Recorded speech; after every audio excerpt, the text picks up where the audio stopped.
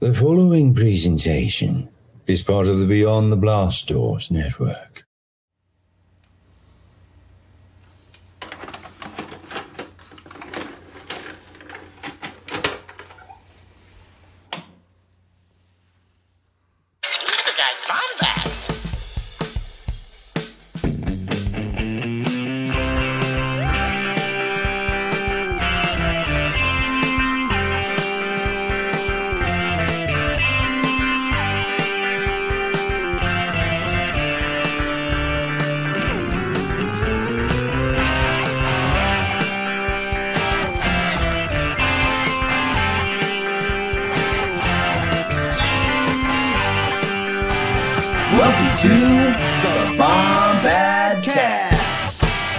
What is going on, Bombad fam? It's your boy, Scotty Jaro, however you say it.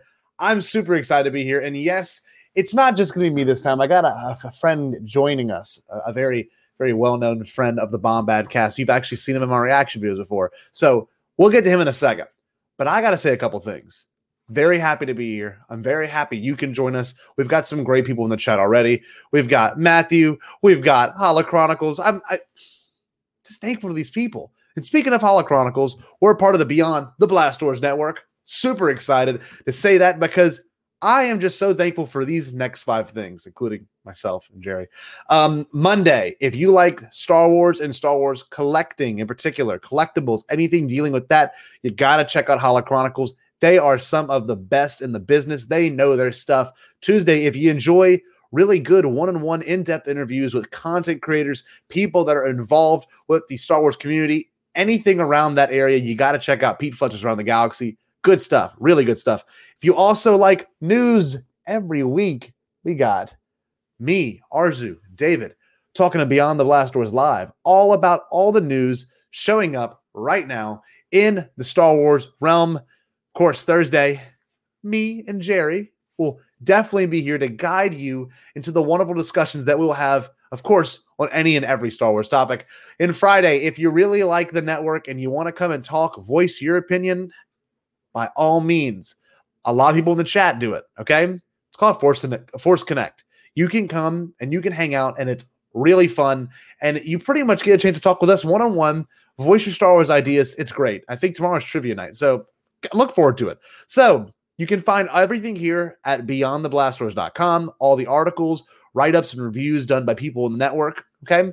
And be sure to, if you really like us, go to Patreon. Support our Patreon, patreon.com/beyondtheblastdoors. So with all that being said, I'm going to bring in my guest.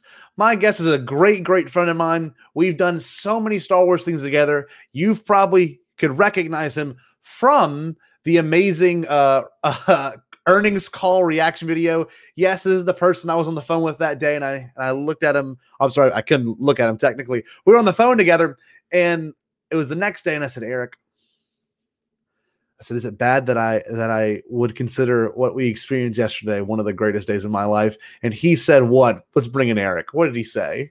Dude, no worries. It was the best day of my life that year. Yes. So when they announced all that stuff, man, Eric was there to enjoy it. Eric, how you doing tonight, bud? Dude, I'm doing great. I'm really honored to be in the virtual presence of a certified daddy. I don't know if he's exactly in the chat, but shout out to Pete. Mad respect. Oh, total mad respect, especially who it's from.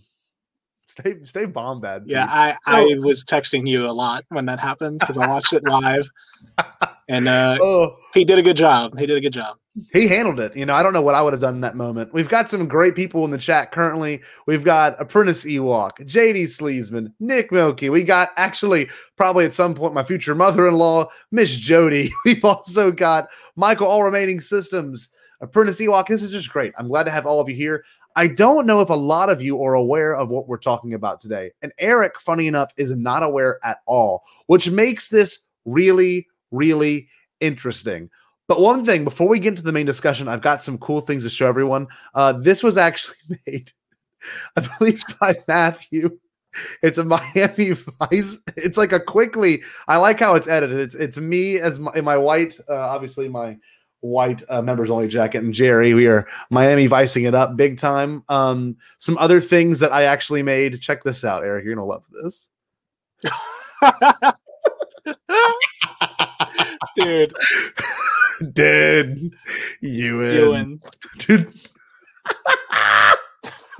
Why Donkey Kong? Just because let's talk about real quick. David Wise. We need David Wise on a Star Wars right now. Dude, could you imagine anyone that plays, of course, the classic Donkey Kong Country series? You are aware. You are aware of David Wise. He is a legend, and I just how it is every time Eric laughs. Oh, it's great. Oh man, we're already off to a great start. So maybe we'll get David Wise on something one day. It's got to be atmospheric. Oh, it'd be so sick. So what we're talking about, all right, which is a cool subject. Eric actually knows nothing about it, which makes me even more excited to talk about it. We're talking about the one and only Leigh Brackett outline, or I guess screenplay that she had written apparently with George at one point back in 1978. Okay. It was titled Star Wars Sequel. And for many of you that don't know who Leigh Brackett is, well, Leigh Brackett was a space opera writer. That's the title that she was given. And she wrote really big science fiction books. Now, the reason I'm telling you all of this is because most people don't realize it. And obviously, a really cool fact is that one of her, proteges was actually the amazing Ray Bradbury. So, like, a lot of those books you study in middle school, they were all inspired by the works of Leigh Brackett. I mean, 1948, you name it, I'm sure she had her hand in it somehow. And to think she almost had her hand in Star Wars is crazy. But the craziest part is it's not, I think, to think she actually did. Because when we go through a good bit of this screenplay, which I have right here, thank you, Diocese of Baton Rouge, for helping me print this out. I used the school printer to get it printed out. But I printed through it. I read a lot of this stuff, and it is wild. So before we really go into it, I got to give a big shout out. Rick Villanueva kind of helped me out with this. A couple of podcasts helped me kind of study this, when I couldn't read it. So I was like driving and listening to it. Blast Points, huge shout out to them. I owe them a lot of credit. They kind of helped better explain this to me, honestly. And a podcast I'd never listened to before, it's called Force Material. And they're actually pretty good. There were two British guys, and they really, really, like an hour and 40 minute long breakdown of this, and it really kind of helped me understand the flow of it better than actually reading it. I'm more of an audio guy anyway. But Eric, do you know anything about this at all? Like anything? No, I didn't even know she was a woman until today. Yes, she is a lady, awesome. Which is kind of crazy because back then, I mean, I don't know, there were female writers, obviously, but in terms of writing a Star Wars, I mean, that's already kind of groundbreaking as it is. If we're lucky enough to get a lady to write a Star Wars movie, I mean, maybe one day we'll get that lucky, but she was the first to really do it. So I'm kind of excited to break it down. Now, the script itself is really interesting. Eric and I have read a good bit of scripts together. We've talked a lot about the Phantom Menace script, kind of read through it a couple times, and I actually gave Eric a gift for Christmas. It was the Phantom Menace script. So I enjoy reading scripts, but this one was really weird. Okay. So her involvement, Eric, just to kind of teach you, a lot of what this is going to be me teaching Eric. And of course, our audience. Now, anyone watching right now, if you've read it, please voice it in the chat. Or if you know a little bit about it, voice in the chat. I want to see who is aware of it because I'm about to bestow some really good knowledge on you. So, Eric, big question. The thing that it comes down to is the fact that George and Leigh Brackett actually went on like a 10-day writing session. They went on like a writing retreat. So they wrote this together. A lot of it, I think, was more so her. But the crazy thing, Eric, was after she was finished writing it, she finished it. It has the exact date. February 17th, 1978. She died a month later. Oh, wow. She never got to see the final product. How weird is that? Wow. Yeah, I didn't know that either. So she never got to see the finished product at all, and a lot of it's really cool. This is an actual like digital transcript of it. I didn't want to actually print out the full script. Like they have an actual scan of the script. Now I think it's legitimate. Other sites have said it's legitimate, but the weirdest thing about it is that it's got George's handwriting on it too. So like where he redacted stuff and where she added her own stuff is all mentioned in here. It's all typed up, obviously, on a typewriter. But the weirdest thing was this was before Kasdan got any involvement in it. Okay, wow. Any involvement, and Kasdan has a very particular writing style. He writes Han probably the best, whereas Han in this not so good. Now, before we kind of go into details, Eric, do you have any questions about it before we even go into it? Does Qui-Gon Jinn show up at any point? No, fortunately, but there is one thing that you're going to love when we get to it, because it's Phantom Menace, and it's really weird because I wonder if it was on George's mind even back then. If you don't know it, Eric and I are like I would say we're the spokespeople for the Phantom Menace in like every way possible, but that's just me. For his birthday this year, we got together. We were outside. We had a projector on. We watched the Phantom Menace DVD for his 26th birthday. 26. Yeah, we watched Phantom Menace about 3 or 4 times in the span of 2020. And the craziest part about it was every other like big scene, we'd pause it and talk about it. So yeah, Eric, there's one part you're gonna get a kick out of it. Excited. So I'm gonna read from the script every now and then. I'm gonna kind of tell Eric some stuff. I have, as of right now, I couldn't really finish. There is a lot in this book. I've got 35 interesting facts instead of 40. We'll see what we can pull out of our butts, though. For everyone joining, I see a lot of y'all are saying, I have no idea. This is kind of exciting. Some people really have no idea about this. Much like you, Eric. Yeah, it has nothing to do with the prequels, so I have no idea. Wow. This is also pretty cool. It says right here, Nick. Now, Nick, I think, is well studied on. He says, the legend of the Leigh Brackett draft is amazing. There are 2 other George drafts after LB before Kasdan got involved, I think. So he kind of refined it a little bit. And that is true. The J.W. Rinsler book actually, I'm sorry. Do you see you just commented? Yeah, I do.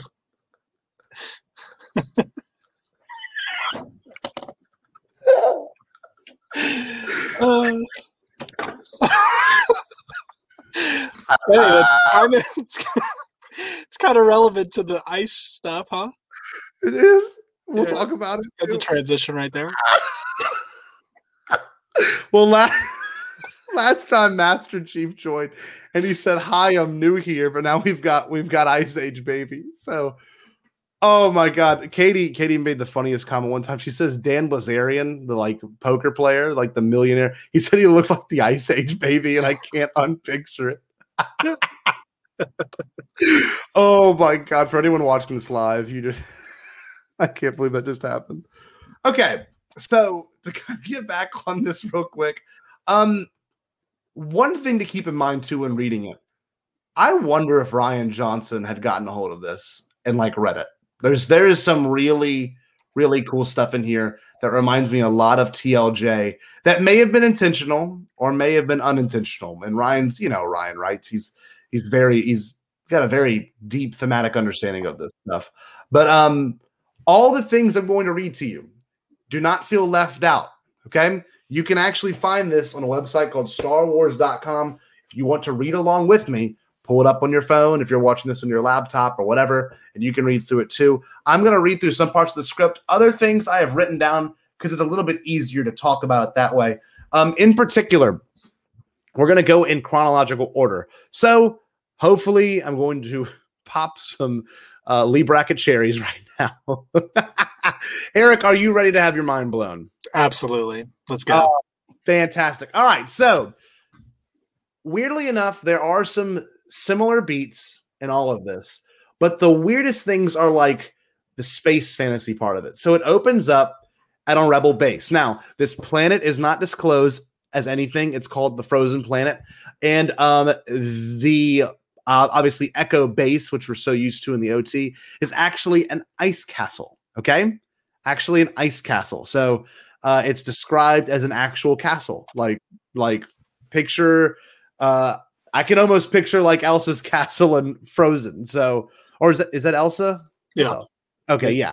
So something like that, and they're riding what Han and Luke are riding, what we call snow lizards. Okay, so don't know if this is George inspired. It's very Flash Gordon already. Like, just feels really weird and space opera-y. So we've got Han and Luke riding snow lizards. Okay, well, the same exact sequence of events occur where essentially Luke, which is really kind of funny. It reminds you a little bit of Rey. Luke is not intrigued by something off in the distance. Like, I forgot what it was. What was it, Eric, in Empire? Does he see something crash? He said, I think an asteroid just crashed. Pretty sure. Yes. Okay. So in this, he sees, and I quote like verbatim, he sees a pretty ice formation that he wants to go look at. But it kind of reminds me of Rey a little bit. You know, that's kind of how Rey was being on Jakku for so long. So we've got snow lizards, Han riding on it, and then of course Luke obviously goes and checks this thing out, and he ends up getting attacked by a snow beast. They didn't really give it a name. It's obviously the Wampa. And after he gets attacked by this Wampa, of course, the same exact situation of events occurs. And Han, instead of saying, I'll see you in hell, he says this line, okay? This is a very weird line because it's a reference to God. And in Star Wars, we don't get references to God often. He says, nobody's likely to find us in this forsaken hole. I doubt even God remembers where he hung this star. So, kind of strange. I mean, we don't get that in Star Wars often. Any sort of reference to, you know, common religions. It's even weird when in TLJ they said Godspeed. Yeah, that is weird too. Mm-hmm. Yeah, that's when that guy is about to die. He's like, Godspeed, rebels, and then he dies. That is weird, huh? Mm-hmm. Never thought about that. Hey, maybe Ryan read this and thought we should include some God in this. He doesn't seem that kind of guy, but he might have. Of course, the Han line, I'll see you in hell, is a very common line. So I guess this is a weird version of it. And how Leigh Brackett writes Han is not bad, actually. It's pretty good, but it's nowhere near as good as how Lawrence Kasdan does it. Fact number 3, we get the return of 2 commanders from the Yavin 4 base. We get Commander Willard and General Dodonna. So they are in the Frozen Planet's war room. Now, not that means much to anyone, but it's kind of weird that they don't show up after A New Hope, right? I mean, they're like the people that Leia is going to meet. And that's the, you know, Dodonna is the one that like has the white hair and stuff. And he was in Rogue One, I'm pretty sure. So definitely will be in Cassian. So look out for him. Yeah. So they have the same exact setup. I mean, everything in terms of plot at this point is the exact same. So we get something really weird in this, though. I think something the sequel trilogy actually would have benefited from happens in this scene. There's a part where they go up to a table and they show the whole galaxy. Okay. Now, the reason it's interesting is they show which side of the galaxy is pro-rebellion and which side of the galaxy is pro-empire. And it's kind of like using a star map, and they're like pointing out certain areas. And the reason that it... Hold on, I'll read that in a second. Damn it. What is this? For anyone watching, this is not the episode, but I'm so thankful it's there. I hope everyone in the chat sees this. Tag a friend who also uses too many emoticons when they text. Oh God, thank you, Ice Age baby. Okay, so it's kind of weird. I think, like I said a second ago, I think you would agree, Eric. We missed out on a lot of the political nature of Star Wars in the sequel trilogy, right? Yeah, absolutely. That was a big thing that was missing, probably for our generation for sure. Isn't that funny? for our generation in particular, right? We got a lot of that in and obviously Attack of the Clones and the Phantom Men and Revenge of the Sith. Shit, all three of them. So here we are now, like, and the OT did it pretty good, but like this straight up is a scene of them like showing, like, okay, this is for who and this is for who. So kind of weird. Now, this is where it takes a giant turn, and there's no resolve to this.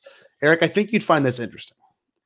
So apparently, in order for the rebellion to succeed, they have to get in touch with Han's stepfather. This is cool. Okay, so Han's stepfather / mentor. So who comes to mind? Woody Harrelson. Yep, Beckett. Beckett comes to mind. Okay, and the name and everything's pretty interesting. So I wrote right here, Han is a very successful stepfather / mentor, which I hate, because I do hate that, because it kind of makes Han, and Eric and I went to private school. We know what it's like. That privileged kid that just wants to be a badass, and you like, it's like the worst thing ever. Those are like the worst kind of people. Wouldn't you agree? Yeah, Troy Henderson. Joking. A friend of the show. Joking. So no, really, it's kind of, I don't like that. It kind of makes Han seem like, you know, it's got things handed to him. Not only is he's just successful, okay, it says in the script, Evan Markle is the most powerful man in the galaxy next to the Emperor and Darth Vader. Wow. So like really privileged, like probably the most privileged of them all. This is the cool part. This is a prequel thing I think you'd like. Not the big one I mentioned earlier, but he is in control of what they call the Transport Guild. It just sounds really prequel. Yes, it does. Sounds TPM AF. Oh, it really does. How do you feel about that? How do you feel about Han being a privileged kid who just kind of went rogue and wanted to be badass? Well, the fact that it's like not his actual father, I don't know. I feel like it gives it like some credence. Yeah. That it's like, you know, somebody he probably doesn't respect or whatever. That's true. That's a good point. That's kind of Han.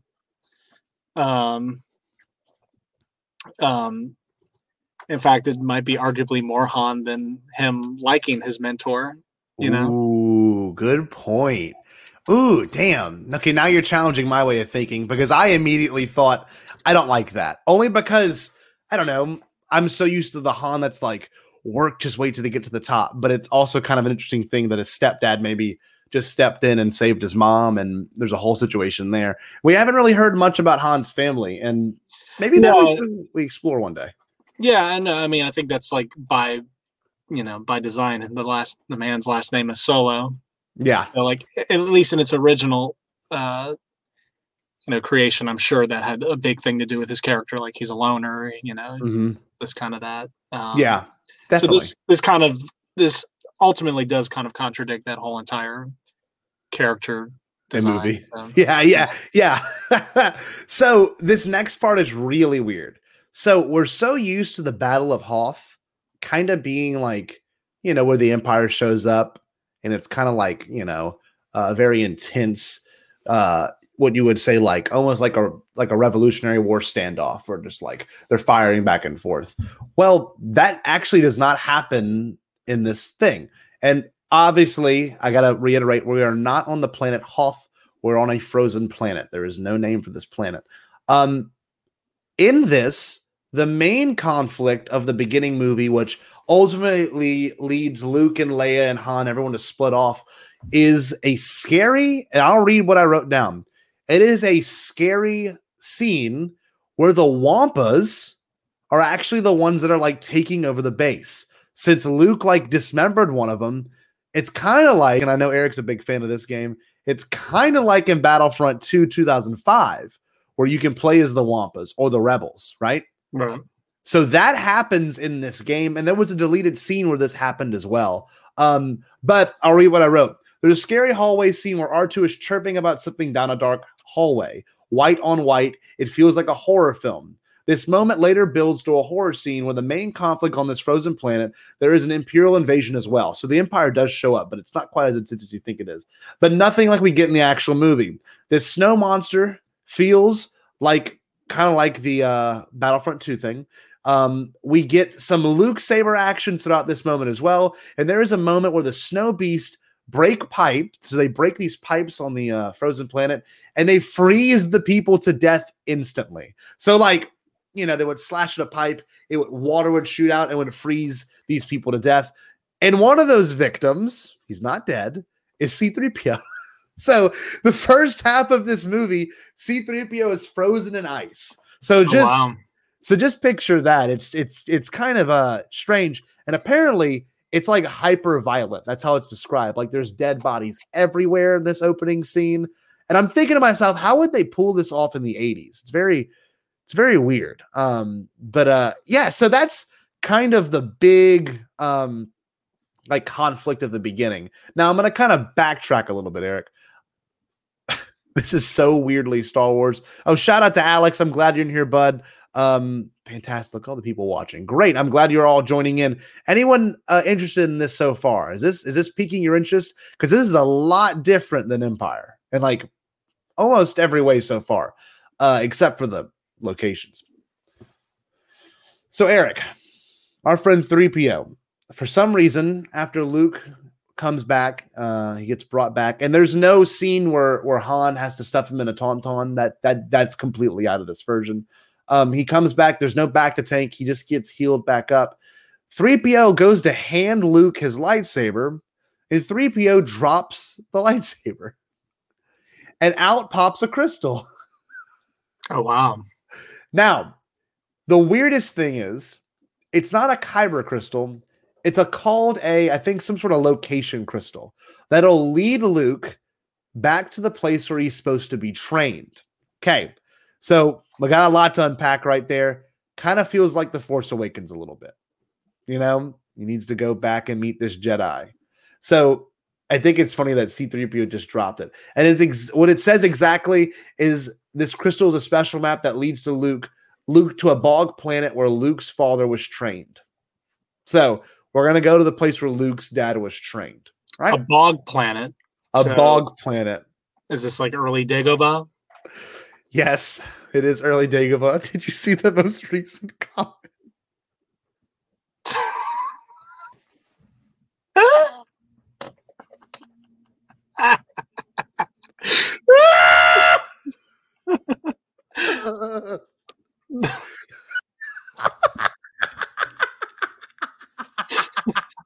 Is this real?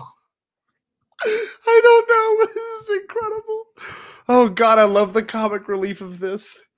Oh, for anyone listening to this and not watching it live, Ice Age Baby commented, Scrat is at it again, joining him on his epic quest to find the crystal nuts in the new Ice Age adventure. Ice Age Scrat's Nutty Adventure is out on Xbox, PlayStation, Nintendo Switch, and PC. # Ice Age. Thank you, Ice Age Baby. Oh my God. Okay. So I'm glad we have this comic relief. Oh, Jesus. So this is the part I think you'll dig. They go to a planet called Tonmun. So they cut to this planet. All right. And this is a actual scene in this that is not in The Empire Strikes Back. It's pretty much Coruscant, which is really weird. Okay. And Vader is looking for a hidden rebel base. So he's looking for, obviously, the frozen planet. And he's interrogating this alien. And it's funny to hear this from Vader, but this is what Vader says exactly. He says this. It almost doesn't seem real because we know how Vader is. He says this line. The coordinates, man. The coordinates. So that's something you can enjoy. Just picturing Vader like saying, man. That's like very Easy Rider. It dude, yes. It doesn't feel Star Wars at all.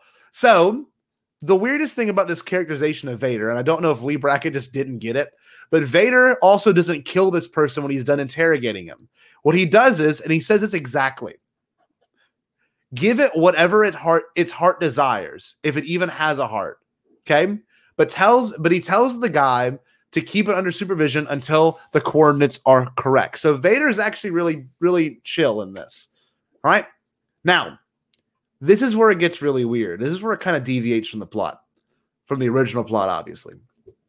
Luke is talking to Ben randomly while he's recovering, and the nurse keeps thinking he's hallucinating. So his woman's trying to like get him to snap out of it, but he's talking to Ben as if Ben's in the room with him. Now, sounds a little TLJ right there, especially with, where Kylo's getting worked on, the little thing in TLJ. And he's like, yep. Kind of has that moment. Really, really interesting. This happens throughout the script a lot, right? So, I'm going to find it real quick. There's a part in the script where it's like expositional dialogue, Eric. And, we've heard from our friend Kevin all about how to write actual exposition. This is not the way to do it. So, at one part, they're explaining Vader is on his way to the frozen planet, and he's explaining to someone how he got in this situation. And word for word, he explains the ending events of A New Hope. Okay? Oh, fun. And yeah, it's kind of classic, like 70s, like we didn't know we're making a sequel. So let's talk about how this one ended. Give me 1 second. For anyone enjoying, please make sure you like, share, subscribe, send this to some people. I know this is kind of a rough outline of what this movie really is, but it saves you from reading it. While you're looking for that, have you Sure. shared on Twitter your newest addition to your collection? Because I would like to have the chat guess what is different about your setup. There is something slightly different about my setup. I will say Have you shared it on Twitter? I shared it on Twitter for a moment. Someone has definitely seen it. If not, I'll pull it up on my phone real quick because I don't want to take the actual picture down. Take the actual picture. Let me see real quick.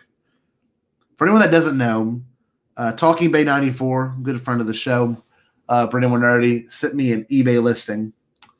And he said, I think you should buy this. And it's actually hanging over my right shoulder right now. Let me get it full screen. For those of you who can't see it, it looks like two people holding lightsabers, huh, Eric?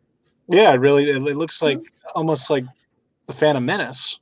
Yeah, it looks like the Phantom. Oh, look, I'll show it to you on my phone since I actually don't have it on screen. Who is that, Eric? That's beautiful. Who is that right there? That's the most important person in all of Star Wars, and also the creator of Star Wars, George Lucas, and Rick McCallum. Oh, dude, it's such a good print. Eric hasn't been over to see it yet, so hopefully in the next couple of days we'll have a hang and we can both stare at it for a couple hours. Absolutely. Yeah, Michael, look, he said, I've seen the Jedi Rick and George picture. Yeah, here we go. God, it's a blessing. Thank you for bringing that up, Eric, because it's this moment might be one of my favorite moments in this whole thing. This is Vader, so it was redacted at first because it was actually incorrect. Like George actually actually Leigh Brackett. Leigh Brackett. Okay, she writes this. Now, there's two versions. There's the redacted version and the version that he kept in the script. Okay, I'll read it. I say, Darth Vader. This is his exact line. So he's talking to an officer. He says this: Obi-Wan's protege apprentice, Knight, who disabled my ship and sent me spinning off into space to drift for days until I was rescued just before he blew up the Death Star. I should be grateful for him at that. He saved me from my life. Perhaps I can find a suitable way to repay him. Now, what's wrong about that statement? I'll read it one more time. This is the top of it. Obi-Wan's protege apprentice, Knight, who disabled my ship. So it's talking about the ending of A New Hope. Was it Luke that disabled his ship, Eric? No. Who was it was Yahoo Han, bro. There you go. It says right here. So this is the George version. Obi-Wan's fledgling. Han did this. He disabled my freighter, sent me spinning off into space with all my systems dead, even the radio. But I knew. I knew when he destroyed the Death Star using the Force to find the target. I had much time to consider Master Skywalker while I was waiting to be rescued. He's too much like his father. Okay? Now, I don't want to jump too far ahead, but the "No, I am your father" is not in this script. Leigh Brackett was not aware of that. Okay, Oh, wow. just wanted to say that now. So don't think that's going to end up happening. Okay, we're introduced to a character named Sedge. Oh God. What do you think that name is, Eric? It's a ripoff of our boy Wedge. It is. I think it was just a mistake. Oh my But God. Sedge dies. It was killed by a snow beast, and like Han tries to save his life. So She watched the print and was like, yeah, Sedge is in this.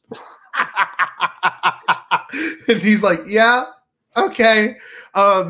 Anyone want, if you want a Sedge shirt, just comment in the chat. We'll make a Sedge shirt. We'll put my face on Wedge's body. It'd be Sedge right there. Pretty good. This is weird. This is probably, and I keep saying one of the weirdest, but I never thought about this before. So as they're fleeing, Vader obviously infiltrates the snow castle, and that just sounds insane to begin with. But as he's leaving, they're all fleeing. The Falcon flew away. Luke doesn't have his X-wing. He's on something called a spacer. Oh God! Keep talking. He's on something. I'm not going to read it. I'm going to read it in a second. He's on something called a spacer. Okay, so I don't know what that is. It's kind of weirdly described like Padme's ship in the Phantom Menace ship. I don't know. It's like reflective. It's weird. But as Luke is leaving the atmosphere, Vader from the ground force chokes Luke in his cockpit. Okay? And R2 has to take over because Luke goes unconscious, right? And Vader says this line, "Goodbye, Luke Skywalker," thinking that he killed Luke Skywalker. So then they launch off into hyperspace. And then it cuts, obviously, straight to Han and Leia. Very big moment to cut to. Really weird. That's really weird. Does anyone in the chat, or do you know, like, what she knew? Did she know nothing? Did he give her anything? I don't know if she knew anything in terms of, and that's one important thing too. I mean, this is the sequel to the first movie. You only have so much to work with, right? I mean, the Force is not really explained at all, besides the fact that, it's an energy field. And I don't think he even says that, does he? I don't remember what Obi-Wan says, but Obi-Wan does not explain the Force all that well. Before we move on, I have to read a comment from Ice Age Baby.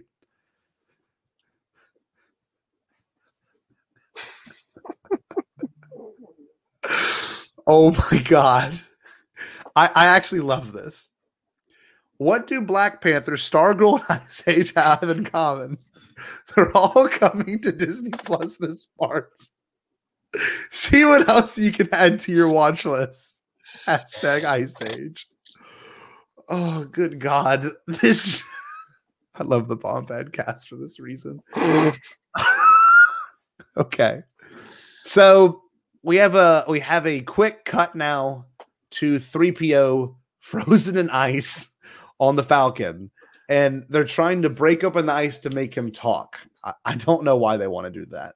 But really weird. The same exact sequence of events happens where they're getting chased by a Star Destroyer. And like that, honestly, from here on out, the rest of the story beats feel very close to the same in terms of like Han and Leia have their adventure and then Luke has his own little adventure. R2, cut back to R2. He crash lands the spacer into what they call the bog planet, like a bog. Because Luke is still unconscious, which he is for like half of the movie, he's unconscious. Minch Yoda, okay? So that's, and I don't know if you know this, Eric and I have talked about this several times privately. I was convinced at the end of The Mandalorian, we were going to get a bunch of different species from Yoda. I mean, a bunch of different organisms from Yoda species at kind of like the conclusion of The Mandalorian. And I was wrong. And I thought they were going to be called Minches. And I'm not wrong on that yet. Not yet. And Minch Yoda, okay, is essentially his name. His name is Minch. He's never called Yoda. He's described as being very frog-like, wise, totally unhuman, intelligent, or mad in terms of like he's crazy. Okay. He uses a very interesting line that I think anyone that, kind of reads into Star Wars a lot will like this. As he lands, Luke comes to consciousness and he notices this frog creature. He says, and the frog creature says, "Skywalker, Skywalker, why do you come to walk in my sky with the sword of a Jedi Knight?" Okay. So he doesn't speak like Yoda. He doesn't speak backwards, but he speaks kind of poetically.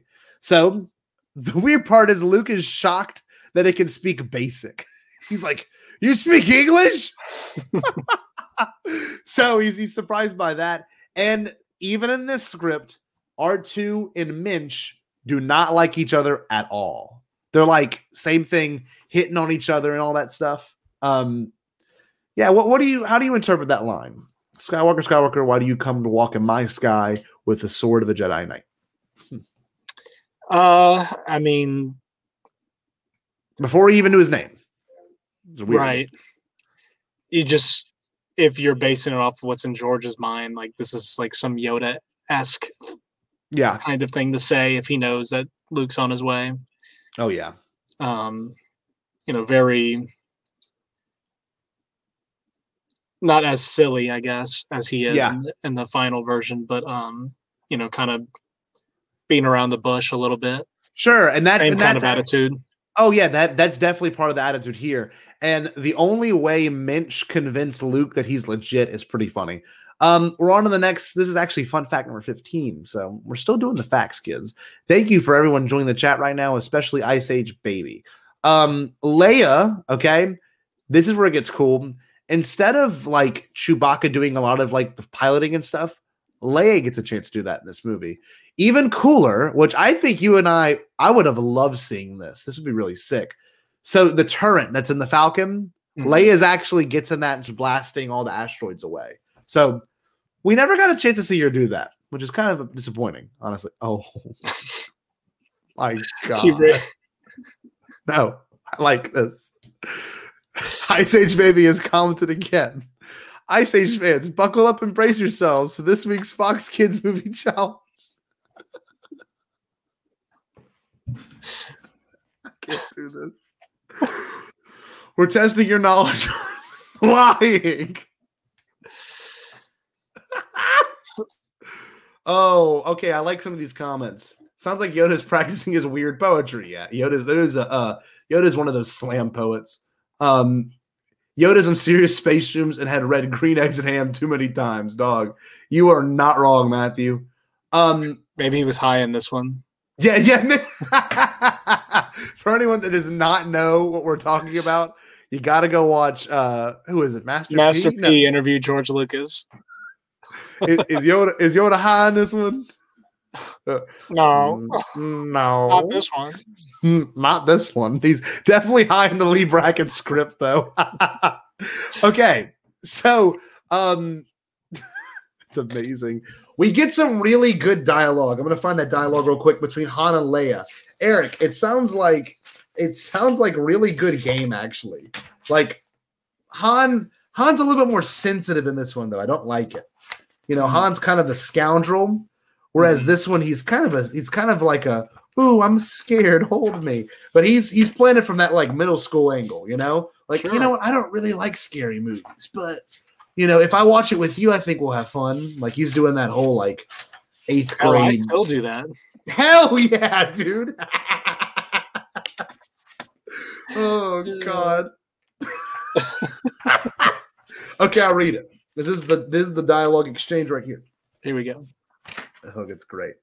Okay, Han and Leia. That's the title of the sequence, scene 126. He holds her tight, kissing her. She reciprocates. Then, as if coming to her senses, she pulls back and half raises her hand. Han, this is what Han says. "You're not going to do that again, princess." She turns from him, and he studies her. "Are you in love with Luke?" This is Leia's line. "I'm not in love with anybody, and I don't want to be. You're forgetting something. Since we don't know where the other rendezvous points are, we have to think somewhere we can go." Han, We're not going anywhere as long as this cruiser ship is up there in the meantime. Okay? Then it moves on. They go to a different room where two people alone in the immensity of space stops and shakes his head. No, hold it. That's too much even for me. Leia suddenly doubles up with laughter. It's a great line, Han, and a well-polished one with yous, Han says. No, matter of fact, you're the only woman who's ever flown in the Falcon. Trouble is, I can't seem to make anything sound convincing, Leia. Okay? So they talk about the ship flying overhead, and this next one's good. He and Leia sit down. Mind if I hold your hand? Han says. Leia. Why? Are you frightened? You bet I am. Aren't you? Han says. This is just so not the Han we're used to, like in any way. Dude, it sounds like me, like straight up. Well, if anyone needs game tips, go read Leigh Brackett's Empire Strikes Back script. That's amazing. Okay, so we get that weird thing. This is where it gets insane. This is something Star Wars has actually never done. Would I like to see it one day? You betcha. Okay? So Luke, at this point in the story, we go back to the Bog Planet. He's super apprehensive against learning from Minch. Okay? He does not believe the Minch can do anything to help him. Okay? So Luke says, all right, how am I going to get this spacer out of... Jesus Christ. How am I going to get this spacer out of the swamp? Minch literally says, lift it up with the Force. And what does Luke do? What do you think he does, Eric? He tries. Nope, he straight up does it. Oh, he does it. He legitimately just lifts it right up. He's like, oh, that solved it. Okay. So that's where there's a pretty big differentiation. Now, okay. So he lifts it up, no problem. And to make sure they are like able to let the ship drain, Luke wants to chop up firewood so he can have a fire. So Luke is using his lightsaber to chop up firewood. Minch says you cannot do that. That blade is sacred. And Luke gets really upset, and he like kind of like puts his lightsaber down, and then Minch picks it up. Well, Minch, this is where it gets really, really space fantasy. Minch picks up the blade and says this, by the Force I call on you. And all of a sudden, Ben Kenobi shows up. And they start dueling. Minch and old Ben Kenobi are fencing and going at it, right? Okay? And so this is what convinces Luke to learn from the Minch. But that happens, of course, after, Ben and Minch duels with the Force. Okay? We cut back to them on the Falcon again. And this is how it's quoted. Okay? I wrote it right here. There are several kissing scenes between Han and Leia. For anyone in the chat, I hope you're enjoying this. This part's really weird. Chewbacca and 3PO watch. It says it right there. It says it word for word. Chewbacca and 3PO are watching as Han and Leia kiss. Okay? So they are making out. They're having a blast. And the exact line 3PO says, I've never been able to understand the pleasure of human beings get from placing their mouths together. And then we got, oh, Han. And she begins to weep, hugging him closer, burying her face against his face. So they're like really having passionate makeout sessions. Let's bring this back real quick. Ice Age Baby has been shooting in the chat.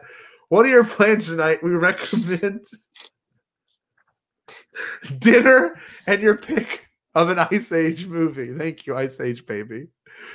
Oh my God. Dennis Leary has the perfect voice for Diego.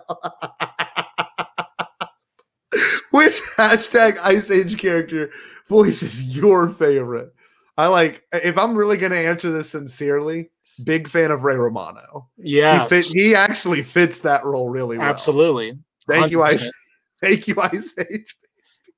We need Ray Romano to voice a hut. Can you imagine that? Oh, They just make phlegm in the back of my throat, like all that. oh, it'd be tremendous. Well, that really complements well with the 3PO watching Han and Leia make out. I think that line's pretty 3PO. Like maybe not. It really is. Maybe not the actual dialogue, but just like the idea behind, him not understanding something that humans enjoy. Yeah, that's true. I've never been able to understand the pleasure human beings get from placing their mouths together. It's kind of Georgie too. Yeah, and then I guess we kind of like skipped over this, but like the fact that Ben and Minch are fighting through the Force. Yeah, kind of a cool pickup that we got to see somewhat. And we never really see two people of the same side fight. I mean, obviously, Anakin and Obi-Wan have two, blue blades fighting on Mustafar, which is the next destination. How cool is that? Oh, we actually go to Mustafar in this cut, okay? And it says it right here. I'll actually read the whole entry. C-137, exterior Darth Vader's castle. A grim castle of black iron that squats on a rock in the midst of a crimson sea. So think about how far ahead they were with that idea. They were pretty dead set on that. And we didn't get that till which movie, Eric? The greatest Star Wars movie, Revenge of the Sith. That and Rogue One. So there's like really weird ties that I don't know if Gareth Edwards or Tony Gilroy happened to flip to this script and say, hey, let's do this. I don't know. C-138, interior Darth Vader's castle, and a tower room grim and darkling, lightened by the red glow of outside. Vader is at home, at ease. He has companions, several small gargoyles that perch or caper on the massive furniture. He is feeding them tidbits from a golden bowl, enjoying their ugliness and their greed. Abruptly, he stiffens. He sweeps the gargoyles aside and stands up, his fist on the table. The gargoyles skitter away, frightened. C-139. Okay, well, we go back to Minch. Okay, now Luke has this weird connection, okay, where he can actually like force Skype with Vader, like truly force Skype in this to talk to Vader about all this stuff. And Luke is saying this. I think, dark. And then Minch says, come back, Luke. And then Luke says, no, fight, dark with dark. This sounds a lot like TLJ, right? The dark, what's the exact line that Snoke says? Dark, light rises darkness rises and light is to meet it. I think something along the lines. So we kind of see this weird like moment, like when Luke's training Rey and she goes straight to the dark. So that kind of happens with Luke here. Scene 142, interior Darth Vader's castle. The gargoyles cower. Darth Vader recoils as if it's from a blow. And then he laughs as if he has discovered something that bodes no good for Luke. So then it's like this scene where they're going back and forth. Now, I'd imagine the TLJ script is written much better than this because it's kind of hard to understand in this one. We go back to Minch's house. Luke's talking with him, and it says, Darth Vader struck at me, and I felt power, and I struck back. I used the dark side of the Force. So Luke straight up says, I used the dark side of the Force to fight Vader. Really weird. This is the part I like the most. This is where I'm convinced Rian Johnson read this. 144 interior Darth Vader's castle. Darth Vader has sat down, lost in thought, and the small gargoyles are taking courage, coming back to him. Abruptly, a communication device shrills a summons. He rises, goes to it, and flips a switch. The screen comes alive. A man is revealed, draped and hooded in the cloth of gold, so that we cannot see his face. But the figure is instinct, with power, and Darth Vader bows before it. Your Imperial Highness, Darth Vader says. Okay, the Emperor says, you are aware of the disturbance in the Force. Darth Vader responds, I am. Then you know that Skywalker is not dead, and he is more dangerous than I had realized. Remove him this time, or I shall remove you. Which is something we don't really hear from Palpatine all that often. So, what's your take on that? Do you think, especially the golden cloak thing, how do you feel about that now knowing what we have in the sequel trilogy? Well, they've always wanted to put somebody in gold. Remember, we've seen that Darth Maul. You're right. Him in gold. Yes, So that's, Ian McCaig. Uh-huh. yeah, that's something that they've liked for a long time. And maybe Ryan read this, or maybe Ryan looked at that art of Darth Maul and said, "I'm gonna make Snoke the one in gold." Now, I don't know if you remember, there was a leak back in 2015 of a concept art for Snoke that actually has not been in any of the books. And it was a real leak, it was a legitimate leak, that Snoke was supposed to be like a lizard figure, and he had a gold robe on. Do you remember that? No. I'm gonna have to go find that. That was a really weird leak. But same exact kind of concept. You're right. They have toyed with the gold thing, but it's kind of cool to see that it actually manifested with the whole, Snoke. Dude, it'd be. Let's hear it. Let's hear it. No, let's hear it. It'd be sick if in the Obi-Wan show we got Palps rocking the gold. Ooh, it's not out of the realm of possibilities, because I will say, and I know we joked about it before on the Tross, our reaction to Tross almost feels like 2 years ago, that we called him Prom Night Palpatine because he got fresh looking in Tross. But you're right. Kenobi, he could straight up be wearing like a gold tinted suit. That'd be so awesome. God, that'd be great. Let's do it. Let's do it. Come on, Deborah. There we go, Deborah. All right, so we've got Ice Age Baby again. A special TBT to all the creators of Ice Age who helped shape the journey of these films and bring your favorite characters to life. Hashtag Ice Age. Ice Age, baby. We need to see if anyone who has worked on Ice Age has worked on Star Wars in any capacity. Yeah, Ice Age, baby. If you can do us some research, go through the credits and see if there's any comparisons. How much you want to bet there's some crazy thing out there where Lawrence Kasdan had the opportunity to write the script? Yeah. I just denied it. I didn't really like it too much. Oh, God. We're going on right in an hour so far. We're going to try to wrap this up in the next 20 minutes. So, to kind of go through this real quick, Hoth is actually Bespin. So when you read this, it's called Hoth. So it's kind of weird. This doesn't look like Hoth to me. For anyone that also has this mouse pad that's the size of a small child, this is not Hoth to me, but it is. Apparently in the Leigh Brackett script. What else do we got? Oh, shout out to Attack of the Clones here. During Luke's training with Minch, he lifts a basket of fruit. I wish I could do that, honestly. Exactly. Dude, George has been thinking about it for a while. How funny is that? He held that. He's like, no, not this sequel. Maybe another one. Oh my God. Now, one thing too, I have it marked right here. We don't see this often. We actually haven't really seen this in a movie besides Palpatine's dialogue in Revenge of the Sith. But Minch talks about the dark side. Now, like Alex says he really has enjoyed the fact that it's Star Wars before Star Wars. And that's exactly what this is. This mythos has not been set up yet. That's why I find this to be particularly interesting. And I think that's why people kind of gravitate towards it. Minch says this. It's the dark side of you. So when Luke, he says, let's see. It's kind of cool.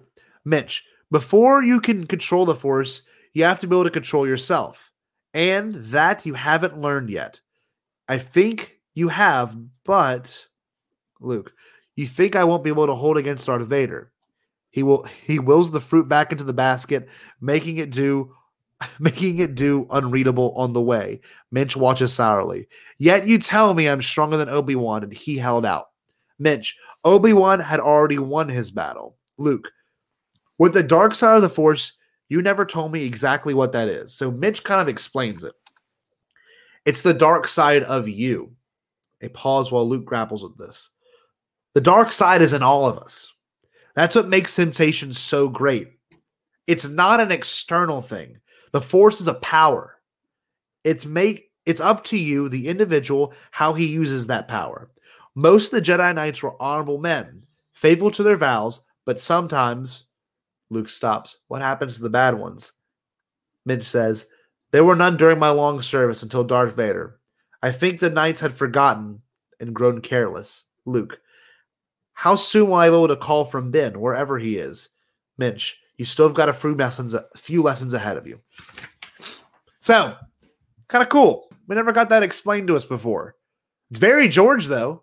The dark side's in all of us, right? Yeah, no, I like that. Okay, we've got an answer from Ice Age Baby. He says, an Ice Age was a glacial episode in the history of the planet. By the time the Galactic Civil War, the planet Hoth was undergoing one such episode. Hashtag Ice Age. I can only imagine who is doing this much work. But I love that we get these kind of people. I want Master Chief to show up. I want Paul to show up. It's tremendous. Absolutely fantastic. Okay. So, Eric, how do you feel about the dark side kind of getting explained to us for the first time? It's kind of neat. I think the version that we got on Dagobah kind of works, though, with in the cave. Yeah, that's true. It's more. Yeah, that's a good point. It's more symbolic. Yeah, because it's like Luke kind of learns that like he'll become he will become what he's trying not to become.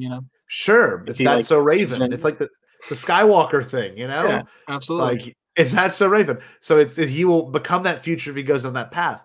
Now I'm gonna blow your mind real quick. We do get a cave scene, but and look, I'm going to use a term that Eric and I use that people are going to start using from here on out probably. It's baked. So to explain that term, it's when it's beyond mind-blowing. It's like, it's baked, okay? So that's common vernacular between our friend group. Okay? Absolutely. So I'm going to kind of talk about this.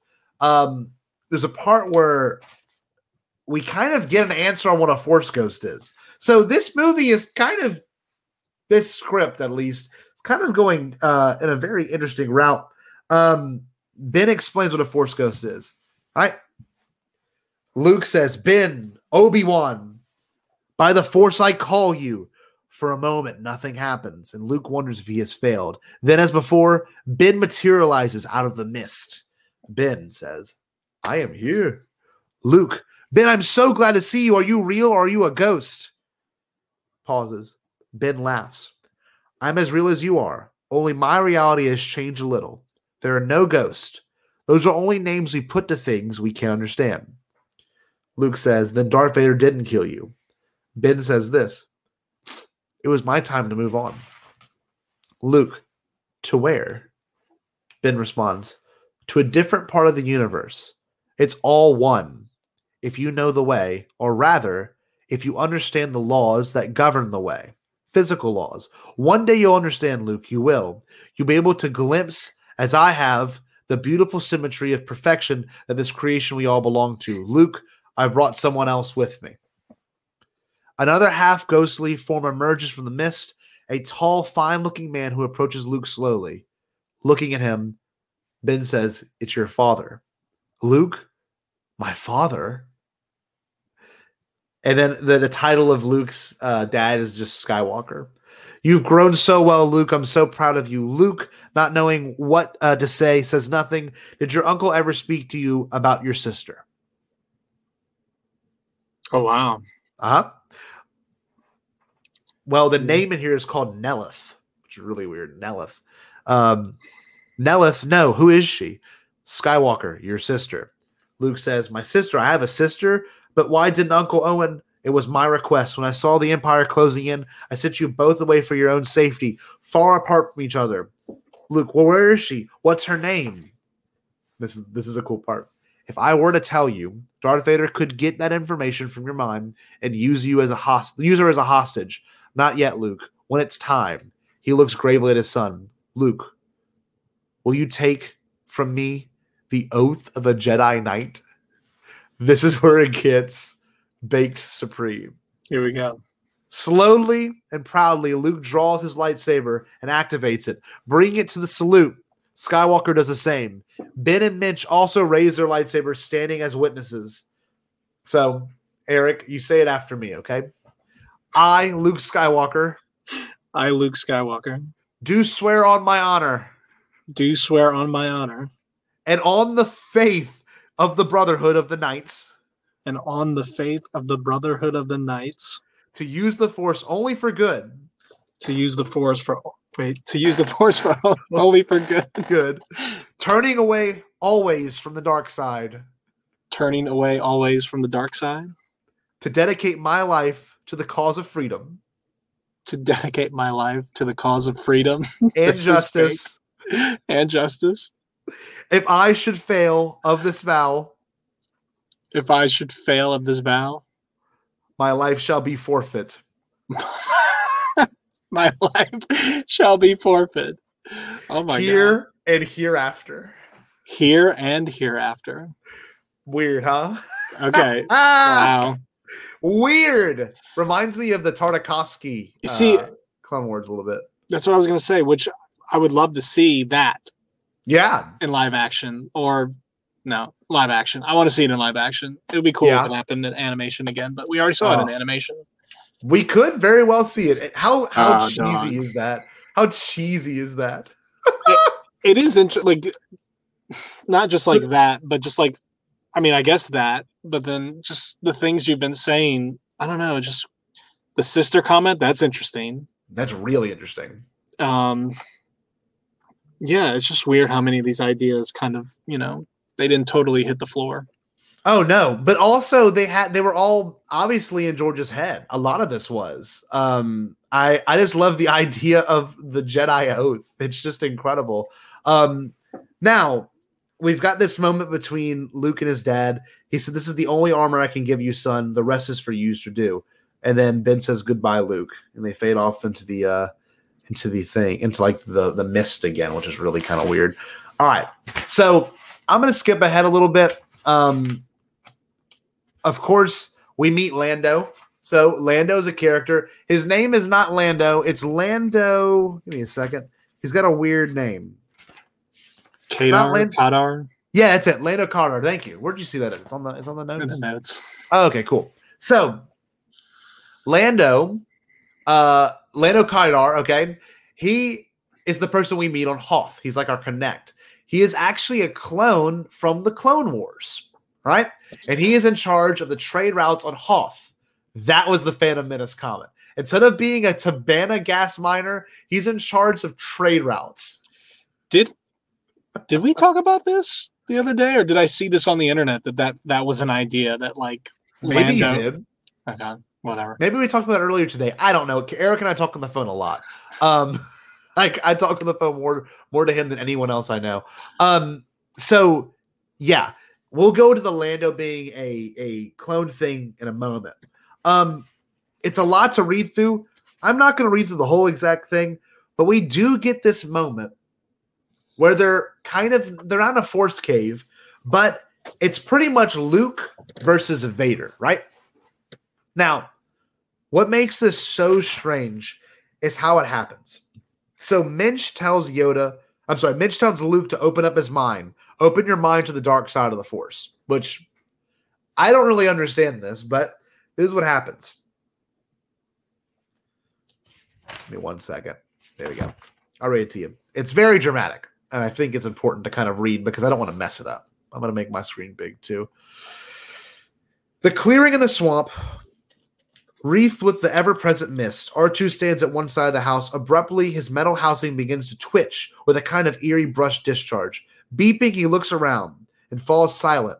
A shape of darkness, much taller than a man and having no visible features, yet still giving the impression of Darth Vader's shape and form, towers in the clearing. Outlined in little flickering tongues of force flames, darts of energy. Phantom-like, there seems to be an echo of heavy breathing. Presently, much smaller, a second form manifests itself. This too is featureless, but suggests Luke. It is light in color, almost white, but flickering energy that outlines it. And it's weaker than Vader's. Strange, ghostly voices speak now. Darth Vader says, "You're still afraid." Luke responds, "You tried to kill me twice. Vader, that was before I knew your strength. Now I prefer to have you as an ally. Luke, ally. Vader says, look.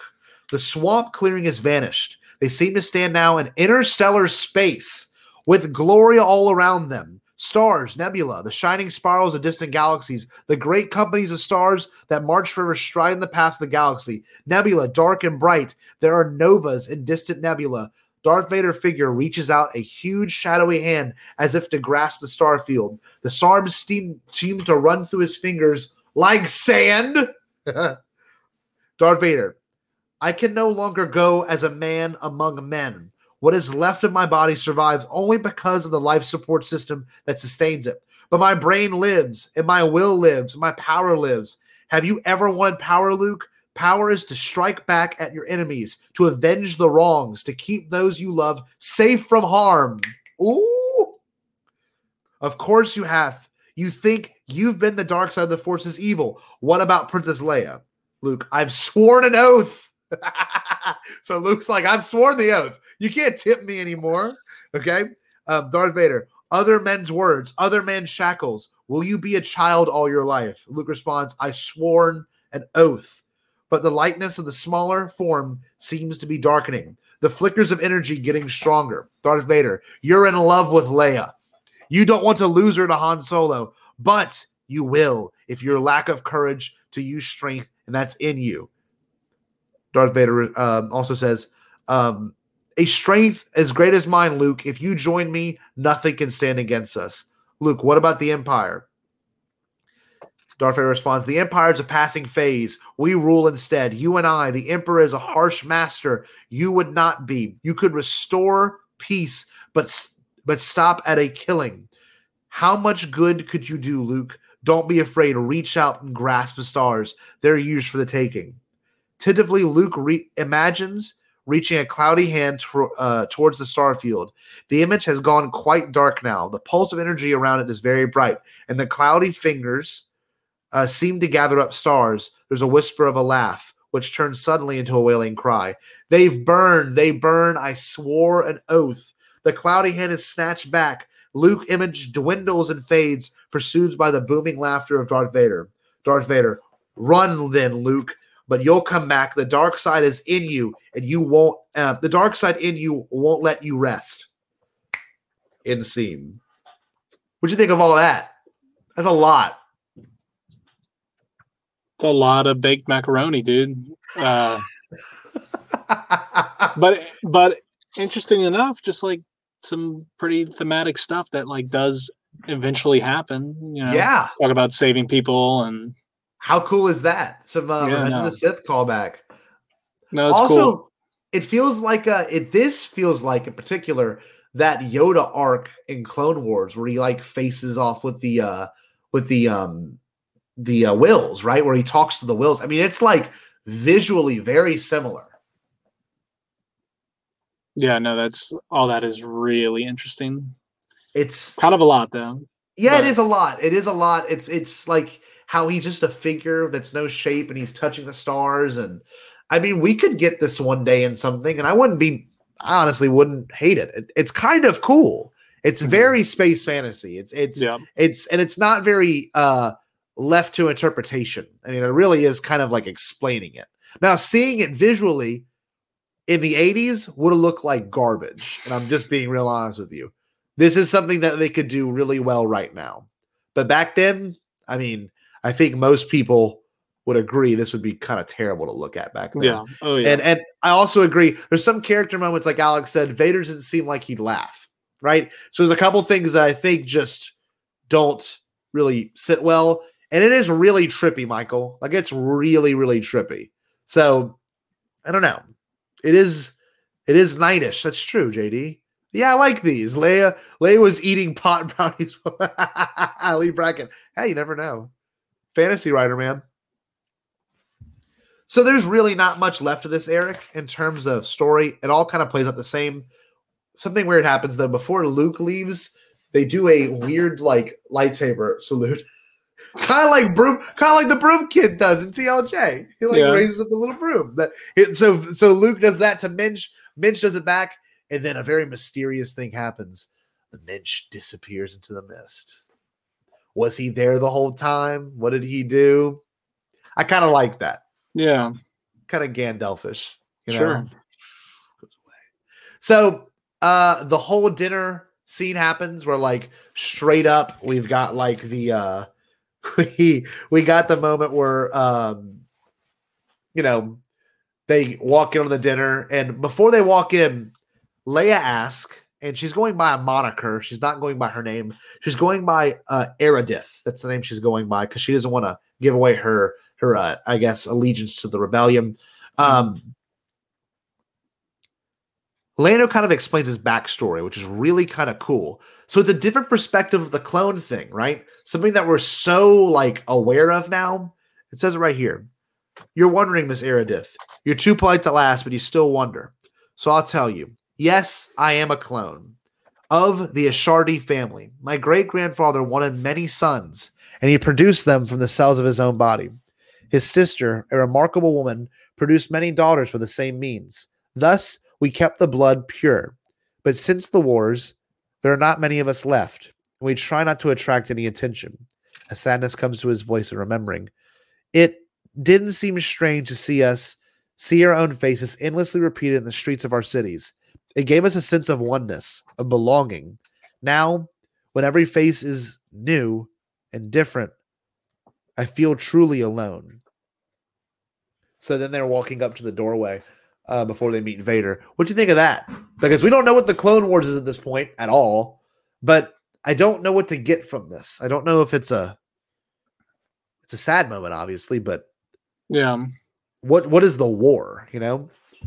How does this have a war involved with it? I don't know. It's crazy that he's like thinking about everything at this point. Yeah. There's a lot going on in terms of prequel and in almost sequel trilogy stuff too. There's a lot here. So the same exact scene happens. They walk in. Han shoots the laser bolt. No Boba Fett, no bounty hunters in this version of the script. But I like this. You actually get to see the dinner scene take place. So people have wondered for years what happens there. I will read one portion from it. But Lando, the entire time, is straight up eating the meal. He's just like cutting into the meat. He's eating. And apparently Han and Leia are just drinking their glasses of wine. And this is what Vader says. Here we go. Everyone's at the table. Darth Vader presiding at the head of the table. He is neither eating nor drinking. Lando eats with a very good appetite. Chewbacca sits quietly, not touching anything. Han and Leia lose their appetites, but both, especially Han, are drinking wine, looking at Lando and contemplating murder. Lando, you see, Han? I knew who the princess was the moment you landed. I knew that the Empire wanted you both, and the Empire is important to me. I suppose that I really owe my comfortable existence here to the Empire. Though I'm not a part of it, I continue to trade with both sides. So I really had no choice. Han responds, well, I hope you're well paid. You know what's going to happen to us. Lando says, well, Lord Vader assured me nothing would happen to any of you. And which is true. They don't even get tortured. Okay? They actually just get held captive. And that's it. Leia, I've enjoyed Lord Vader's hospitality before. What's the matter, Lord Vader? Have you gone so far beyond humanity that you no longer need to eat or drink? Darth Vader responds, I've had to forego those simple pleasures, along with many others. But there are compensations. And you're forgetting something, princess. We need to entertain you on board the Death Star. You had information that we needed. Now you have nothing. Leia, then I don't understand. Luke Skywalker, Darth Vader responds. Han, Luke? Leia, but I don't know where he is, even if he's still alive. Darth Vader responds, he's alive, and he'll find you because he loves you. Han says, that's ridiculous. He could search for, Vader cuts him off. He'll find her, and until then, we wait. I advise you against my rash moves. I've set a guard on the Falcon so there's no escape. I shan't lock your doors unless you make it necessary. He said shan't. So stupid. So, Vader can't eat because he just can't. That's pretty much the answer. Now, the rest of this movie deviates entirely from the original script. Luke straight up shows up, and when he does do that, he essentially arrives on the planet, and he meets the native people of Cloud City, which also shout out to Camino. They ride manta rays through the clouds. Okay, as they do that, he kind of does something really badass. He kind of like declares himself like I am Luke Skywalker. I'm here looking for you. I'm looking for Vader. I'm looking for this. And they essentially ride these manta rays all the way to Cloud City. Very, very Camino-esque. So there's some really weird native creatures there as well. The people there like have white hair and white faces and white bodies on Hoth, I guess you could say, what is now Cloud City. So there's this weird Avatar thing that happens too, where it's the native people of Hoth, Cloud City, fighting the Empire. So like it's like this weird Avatar moment towards the end of it. Luke does show up. This is pretty cool. He's seen as a complete badass in front of Leia and Han. Let's see.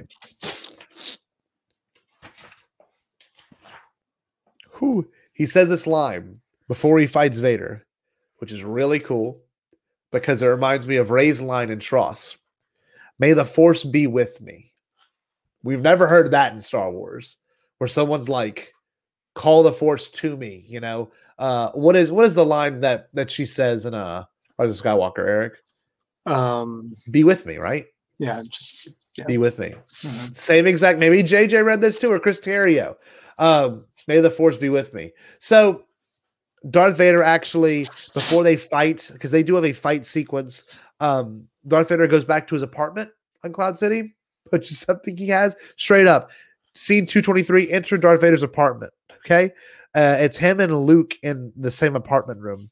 They begin to fence. Darth Vader is much larger and stronger and 20 years more experience, which is a weird number. But Luke is young and agile, and he has studied the Minch. They fight. A breathtaking and deadly passage of arms, which takes them out of the room into corridors, which is what we see in Empire. Luke holds his own, but just barely. See, nothing happens to Han, like no carbonite. That doesn't happen in this. They're fighting down a broad staircase now. Luke is on the defensive. He stumbles. Vader moves in. Luke sees a piece of statuary above on one side. By the power of the Force, he hurls it at Vader, who deflects it, laughing. But he gives Luke a respite. They stand for a moment looking at each other.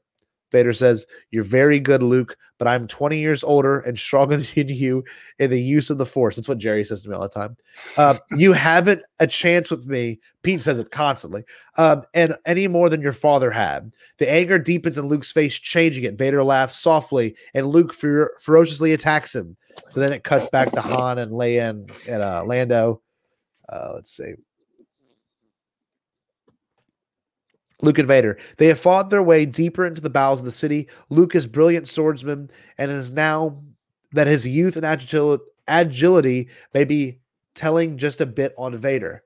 And Luke drives him mercilessly, but he can't quite corner him. He hurls things at Vader by mind, power, psychic, but somehow Vader always evades, and Vader sends objects hurling back at Luke, almost braining him. Never heard of that word before.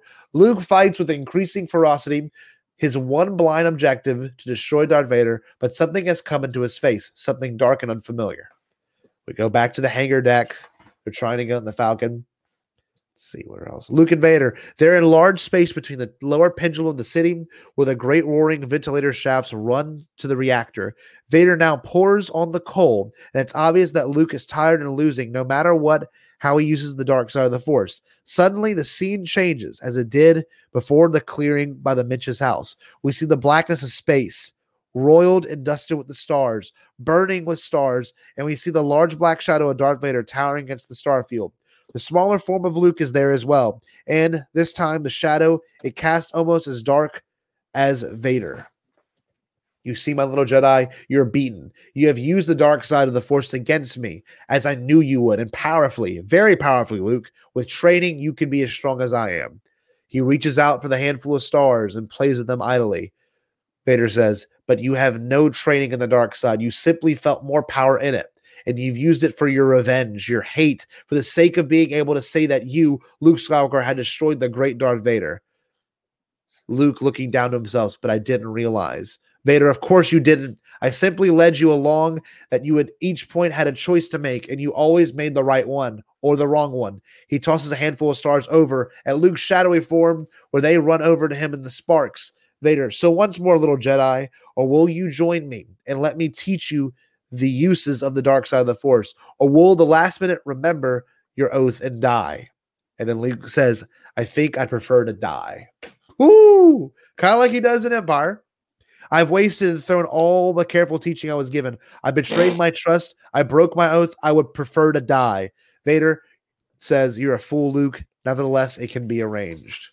You're weak, little Jedi, without the dark side, but I warn that if you use it once more, you are lost. Forfeit in this world and the next. He lunges forward to battle on again. We go to the Falcon. They end up getting off Hoth, quote unquote. And we go back to Luke and Vader fighting. So essentially what ends up happening is, let's see. Luke and Vader forcing Luke steadily back. Vader gets him pinned against the rail, fighting valiantly, but without hope. Luke glances down the shaft, just like in Empire. The dreadful shaft, sucking in the torrent of air. Here and there, the blowholes are visible in the air vents, and here and there, stout metal bars thrust out the sides, probably for maintenance with the vent holes. At the far bottom, the dim glare of the reactor glows beneath the shielding. It is altogether a heart-stopping sight. Luke turns back to fight to see what Vader is rushing at him to deal with a deathstroke blow. Violently, Luke lifts his lightsaber to parry, then Vader's blade comes striking down. Luke deactivates his saber and darts aside, thrown momentarily off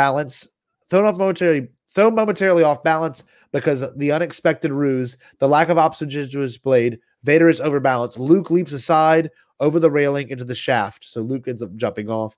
Vader is now hanging in effort to not follow Luke and staring down the hole. See? So essentially what happens is everything occurs the same exact way. Luke just loses, and that's it. And the movie ends really weird. They are still, I believe, on Hoth. This is the actual ending right here. A lift opens. Luke, Leia, Lando, 3PO, and R2 get out and walk onto the garden balcony rich with flowers. They stand waiting. The Falcon takes off, rising into the sky on a plume of flame. They watch the diminishing against the starry sky. We see their faces, the droids, Leia with all her heart, the solar eyes, watch the man she loves vanish into the unknown dangers. And Luke, older, wiser, and more humble about his shortcomings, still loving Leia, but in a different way. Abruptly, he unsheaths the lightsaber, activates it, holding in a position of salute for the departing Falcon. So that is this. Wow. That is the story. So the ending, Eric, I don't mean to kind of rehash it. The ending is also really weird. A lot more exposition. A lot more like knighthood and like you were blah, blah, blah, blah. It actually feels like the prequels. It actually feels a lot like that's Yep. That's is that what I was you're gonna say? But even like more weighty than the prequels. Yeah, kind of. So like, way more dramatic. Yeah. So I mean, it just shows you like what Larry Kasdan did, and I think you have a comment on here from Alex. Yeah. If this was the movie that was released, I mean, it's hard to say, but it wouldn't have been Empire. Nah, this wouldn't have been Empire. There's so much in that movie that has such big heart, that this would be kind of lacked. I like the mysticism. I love the mysticism of it. It felt really weird. Yeah, it's honestly maybe more original than Good point. than the original trilogy is. That's why people love the original trilogy. It's just like a hodgepodge of like all the things that have come before it in cinema and storytelling and myth. But this is almost like Star Wars before Star Wars was Star Wars. I mean, it's pretty lore heavy. It's pretty unhinged, Like, and you're right, lore heavy. Like, if you watch A New Hope, they establish everything in there that then actually gets really deep into this Leigh Brackett version. You're right. That's a good point, Eric. Yeah. I really like that. It's almost like I've never watched Star Trek. Okay. Or maybe it's not for me to say, but is Star Trek kind of like this? Is it like very heavy? Maybe not in like dialogue, but just It's like not as spacey though. This is like insanely spacey. Like how it feels very much like a fantasy novel to me. This to me reads more, actually not really like Lord of the Rings either. It's way dialogue heavy in particular. I don't know, Eric. This is definitely its own breed, but it feels it's like the Duel of Fate script. You know, it's like what we could have gotten. You know, and I think that's the joy of talking about it. That's why I'm glad a lot of people joined us for this. We had almost 12 people hanging out the entire time, and that makes me elated because hopefully you learned something from this. Because I went into it this week completely blind. I didn't know what I was going to be talking about until like Tuesday evening, and here I am. Like I love this. I could talk about this forever. It's weird. It's weird. Hopefully people that watched it and obviously Eric, did you get anything out of it in particular? Did you find anything really interesting? Yeah, let me scroll up real quick. There was something. Oh, even like the native people versus Empire. I don't know. It's just like goes to show that he had like all the puzzle pieces just not laid out yet. Yeah, they were all there, and I mean, you got to think. I also agree. Matthew said, if this movie happened today, it would cause Twitter heads to explode. It really would. I mean, it's a bold movie, but is it a better movie? I agree with Alex over here. I don't think it'd be a better movie. It probably would have. I wouldn't say it would kill the franchise either, but I don't think it would have been as monumental. I mean, the moments that everyone knows from Empire they're not in this. I love you, I know, not in this. That weight of Han Solo not coming back, not in this. No, I am your father, not in this. So, yeah, I mean that's kind of what made all this possible, honestly. Yeah, that movie, and Eric and I saw it in theaters. What was it? When did we see it? Like August? No. I want to say November. Maybe it was November. They did a screening of it in November, and Eric and I went with a good bit of people. And we're like the only ones in the theater, so it was amazing. So the reason I'm saying that is that we watched it together, and seeing on the big screen kind of made you really think about, damn, this is the perfect sequel. Is this the perfect sequel? No. Does it do things I like more than Empire? Kinda. Definitely develops that lore like the prequels did. Mm-hmm. And I like that. I think that's one thing that people tend to forget. The whole like argument, why do we want a backstory? We want a backstory. Well, this movie, this would have gave us a lot of backstory very quickly. So overall impressions, anyone in the Twitter, anyone in the YouTube comments want to say how they feel? I loved it. I think it's an interesting thing. Would I have wanted to see this instead of Empire? No. But would I love to see this one day adapted to like a graphic novel? Yeah, that'd be sick. Or an animated series? You never know. The future is endless right now. Is this Taika Waititi's movie? Could you imagine? Does some insane stuff like that? Never know. Let's see. That's good. Matthew, beautiful point here. The movie feels like it's a mix of all three trilogies in George's head. Yeah, it kind of is. Just the small things, Yeah, I mean, you got light versus dark. You got love. You got which is basically the prequels. Yeah, and then what was the other one I was saying? Oh, like the a little bit of the family stuff without it being exactly the same, like visiting the dad and like alluding to the fact that he had a sister. Clone Wars. I mean, it's Clone Wars. A lot. Bad guys in gold. I get it. Force projections. Yeah, right? Force Skype.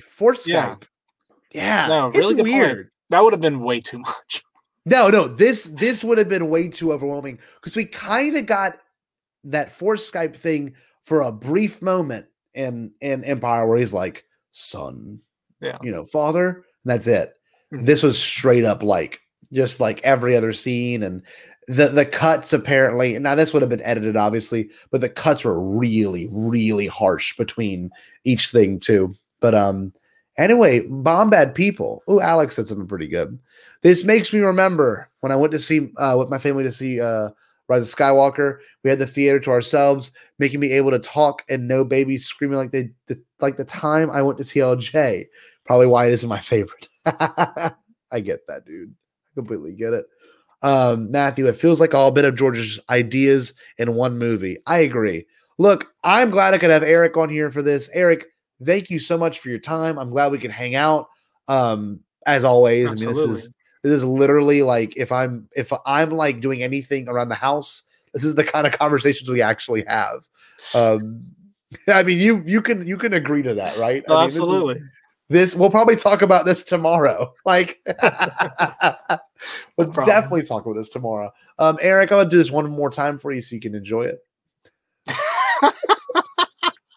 Dude, this is Dude, Canva is the greatest app in the world. I'm just saying. Look at it's called Canva, but it's like imagine Photoshop, but it's accessible and simple to use. I love that Paul pops up first. Dude, that photo of Paul's from his Wikipedia page. How amazing is that? It's like he's got a guitar in his hand, though. I just cropped it out. Dude, this picture of Rick, I'm so glad that Dex Rex found it. Dex Rex. What a G. What a G. Well, God bless him. God bless him. So funny. Well, I'm sorry Jerry wasn't here to enjoy that with us, but I really am happy for one thing. I'm happy we have this background of Rick McCallum as well. Let's get that lower third out the way so we can really enjoy it. Take it all in. I think I'm going to make the GIF version of this when we get off the phone call together. Absolutely. But gang. Everyone stay bomb bad. I'm excited we could do this. Thank you, everyone in the chat. Anyone listening podcast-wise, thank you so much. I'm glad you could support us. Remember, if you really liked it, if you had fun, please subscribe, like, share, rate us 5 stars, and review it on iTunes. Its review page. Be sure, if you really liked it, if you want to support us on Patreon, by all means, you can definitely do that. Eric, you're so good at it. You've done it several times now. What should the wonderful people do? Give me 1 second before you say it. Obviously, they should enjoy this one last time. And what else should they do, Eric Kahneman? They should reach out to Ash Crossan so she can be on this show. And then stay bomb bad. All right, man. Stay bomb bad. Peace.